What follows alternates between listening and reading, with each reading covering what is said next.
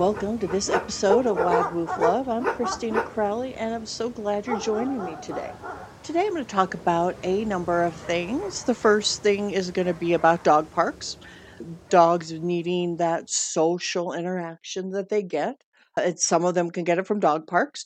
I am going to answer a listener question. I got one last week about last week's episode, and I'm going to answer that. And then I'm going to give you a little preview of next week's episode.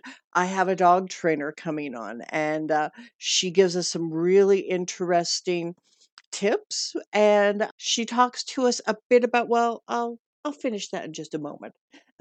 But first, I'm going to talk about dog parks. I have brought my dogs to dog parks for years. And as we live closer and closer in suburbia, in the city, it can be a really good thing. It can be a good social experience for them. It can also be a place where your dogs get a little bit of exercise, and that can be a good thing for them. And I had brought my dogs to one a dog park in an area town that I used to live in, and I was comfortable bringing them there. And we were about to get to move. And, I've been a dog walker for a lot of years. And so I don't so much bring dogs to dog parks. I take them around the neighborhood they're in and I walk them. And I just started bringing my dogs to a dog park on a whim. And it worked out because my dogs were somewhat social and they needed that socialization of being around other dogs. I was getting ready to move and we weren't going to go to that dog park anymore. So I was kind of like, okay, yeah, it is time to search for a new dog park. Got to my new area town that we had moved to, talked to one of the trainers at my local store. I said, I know of two dog parks around here. And which one do you prefer? Because there was one it was beautiful. It was on acres and acres of land. There was a hill. We could take a path around. It was probably a good half a mile walk. It was gorgeous. And I thought, wow, I'm going to love that. Because I'd driven by it a number of times. I'd just never driven in and gone in there. And then there was the second one, which was smaller. It was probably, maybe 100 yards by maybe 20 yards, 30 yards. And then there was another half to it, which was equally the same. And on one side, they grew grass while the other side got used for the dog park. Really nice. It was in a neighborhood and people knew each other. And I knew of both of those. And the trainer at the PetSmart said to me, research them. She goes, I know of the one that's divided in two, and I like that. I know people who go there, and it's well behaved, and everybody kind of knows each other. It is a nice kind of a little community. And but she said about the other one, she goes, I have an uncle who is with the sheriff's department and the animal patrol. They're out there 2, 3, 4 times a week because of dog fights and dogs biting people and just that bad behavior. People don't take fabulous care of themselves. And that is what he tells me. And when I had been out there, she said, I noticed there's just poop everywhere and people didn't pick up after themselves and I didn't like it. It is nice to be able to get a hike in or something, but I would go there if you're gonna go there at a very off time when there aren't a lot of people there. Because if your dog gets away from you and they're up the hill and there's a fight going on, yeah, you're gonna have a little adrenaline, but it's still gonna be hard to run up that hill unless you're in fantastic shape. She said, just be careful, do your research. So I did do a little research and I found that, yeah, that was what was true.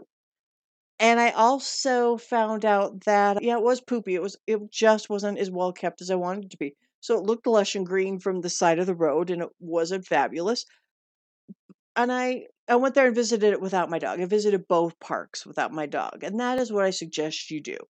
Visit the park you want to go to without your dog.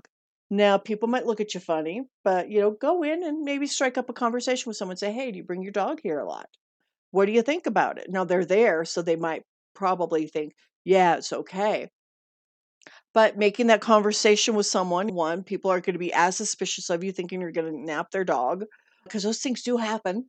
But that's another episode. But talking to people, getting to know them, getting to know if it is a little bit of a community, finding out if it's a place where you want to bring your dog, seeing if a scuffle breaks out and how it's handled. Because they do break out, how is it handled? I brought my dogs there and my Millie. She's kind of a grumpy old lady and she's kind of a loner. She's kind of scared. So it is good for me to go there, play a little ball with her because she's a retriever. She loves ball. And Violet, I'm bringing this up because she hasn't been to a dog park yet. She's a few years old. She's got her shots. I can go there. I'm going to get my vaccine for COVID. We could go back to the dog park because I usually wait till about 1 to 2 years old until my dogs have all their vaccinations to go to a dog park. And that's why Violet hasn't been to one yet. So this summer, I am going to go back to that dog park and making sure it hasn't changed over the 2 years so that I haven't been there and check it out again and get a little bit of that socialization. And I'm sure some of you are like, well, what's wrong with doggy daycare? There's nothing wrong with doggy daycare. And that brings me to the dog trainer guest that I'm going to have on, Eve Molson. And she is a dog trainer. She also owns a doggy daycare. And I'm going to have her on next week and she's going to talk about the benefits of a doggy daycare. And it's changed since they first came on the scene. And I think you'll find it exciting. She has some great tips and she has some really good information about doggy daycare. So that's my thoughts on a little bit of socialization. Socialization is an ongoing thing. Dog parks are part of it. And so think about that. Take that on for example. If you go to a dog park, make sure that your dog is old enough and mature enough to handle it and that they do have their vaccines. And now for what Elizabeth asked. Elizabeth wrote into the show after listening to last week's episode via wagwooflove.com using the contact form on there. She asked me a question because last week I talked about communicating with your dog and using those happy words good girl, good boy, good dog. Because my dog slipped outside and I wanted to get them back in and getting them in quickly. And she asked me, what about using no when the dogs went outside? And it's a very, very understandable reaction. But I didn't want to spook my dogs. I wanted to get them in, and I got them in. I was wrong in that picture. They slipped out because I was doing something. I was doing my maneuvering in a way that I do is when we're getting ready to go out for a walk.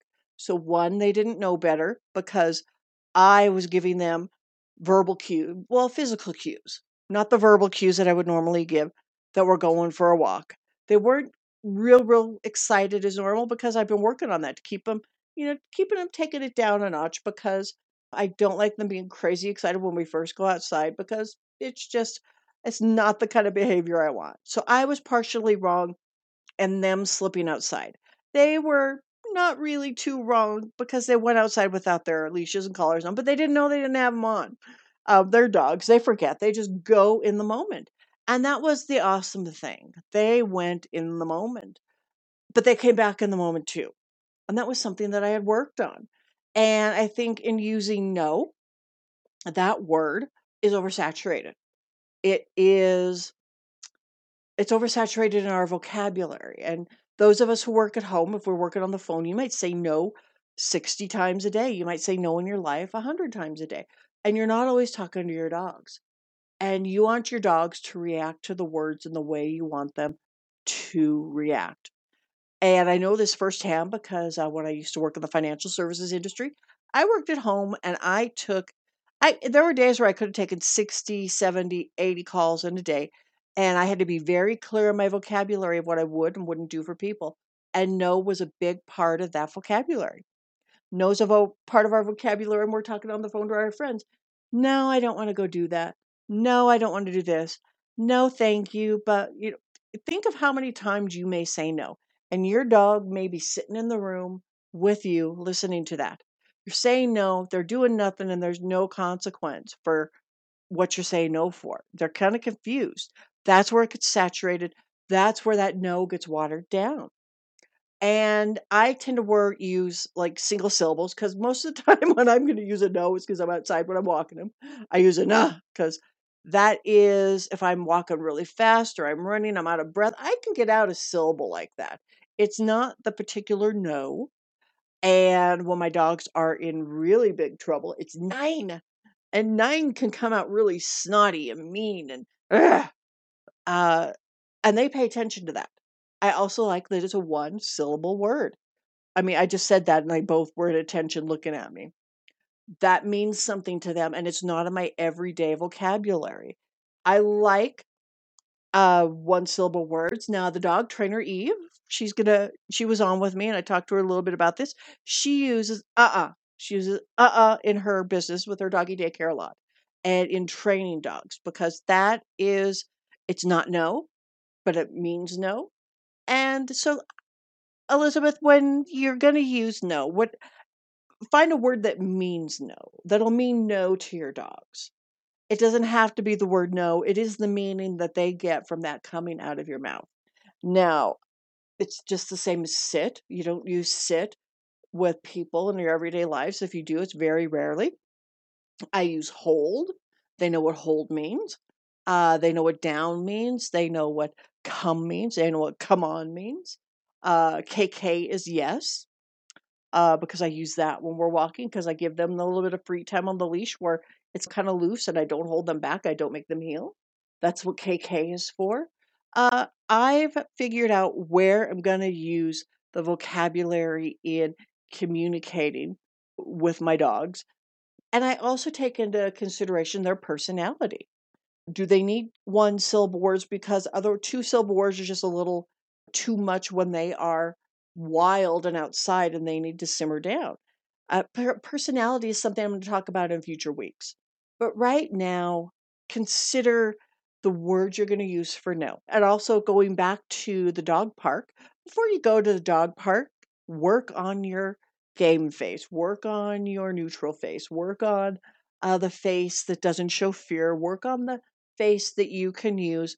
Say, come here, boy, come here, come, whatever word you use to make your dogs come back to you, that they see your face in a way that doesn't scare them, that doesn't uh I'll give you an example. There was one time with a dog of mine years ago that she was never afraid of thunder until there was this big crack of thunder. It scared the heck out of me. She saw my reaction. Therefore, she was afraid of thunder for years on. And I was like, oh my goodness, I didn't have my game face on. I knew there might be some thunder coming. I didn't know there was going to be that crack of it, but I didn't hold on to my game face. And that was partially what I was doing when my dog slipped outside. I had my game face on to bring them back in. I didn't have to use a negative word. I didn't have to raise my voice. And that was a good thing because they will do that behavior again and again and again. And then it's because I practiced that. And that brings me on to next week. We're going to have an episode with Eve Molson on the show. And she is a dog trainer in La Crosse, Wisconsin. She runs a doggy daycare and she is a great resource. We had a wonderful conversation and I can't wait for you to be able to listen to that too. All right, everyone. If you have any questions, please go to wagwiflove.com. You can submit your questions through the website and subscribe to this podcast wherever you're listening to it. I'd be thrilled if you would. And if you would recommend this to your friends, that would make me even more happy. I would love that too. I want to say thank you so much for listening to today's episode. On behalf of Millie and Violet, my office mates today, while I am recording this episode, they thank you too. Now, for the love of all dogs, go and have a good day.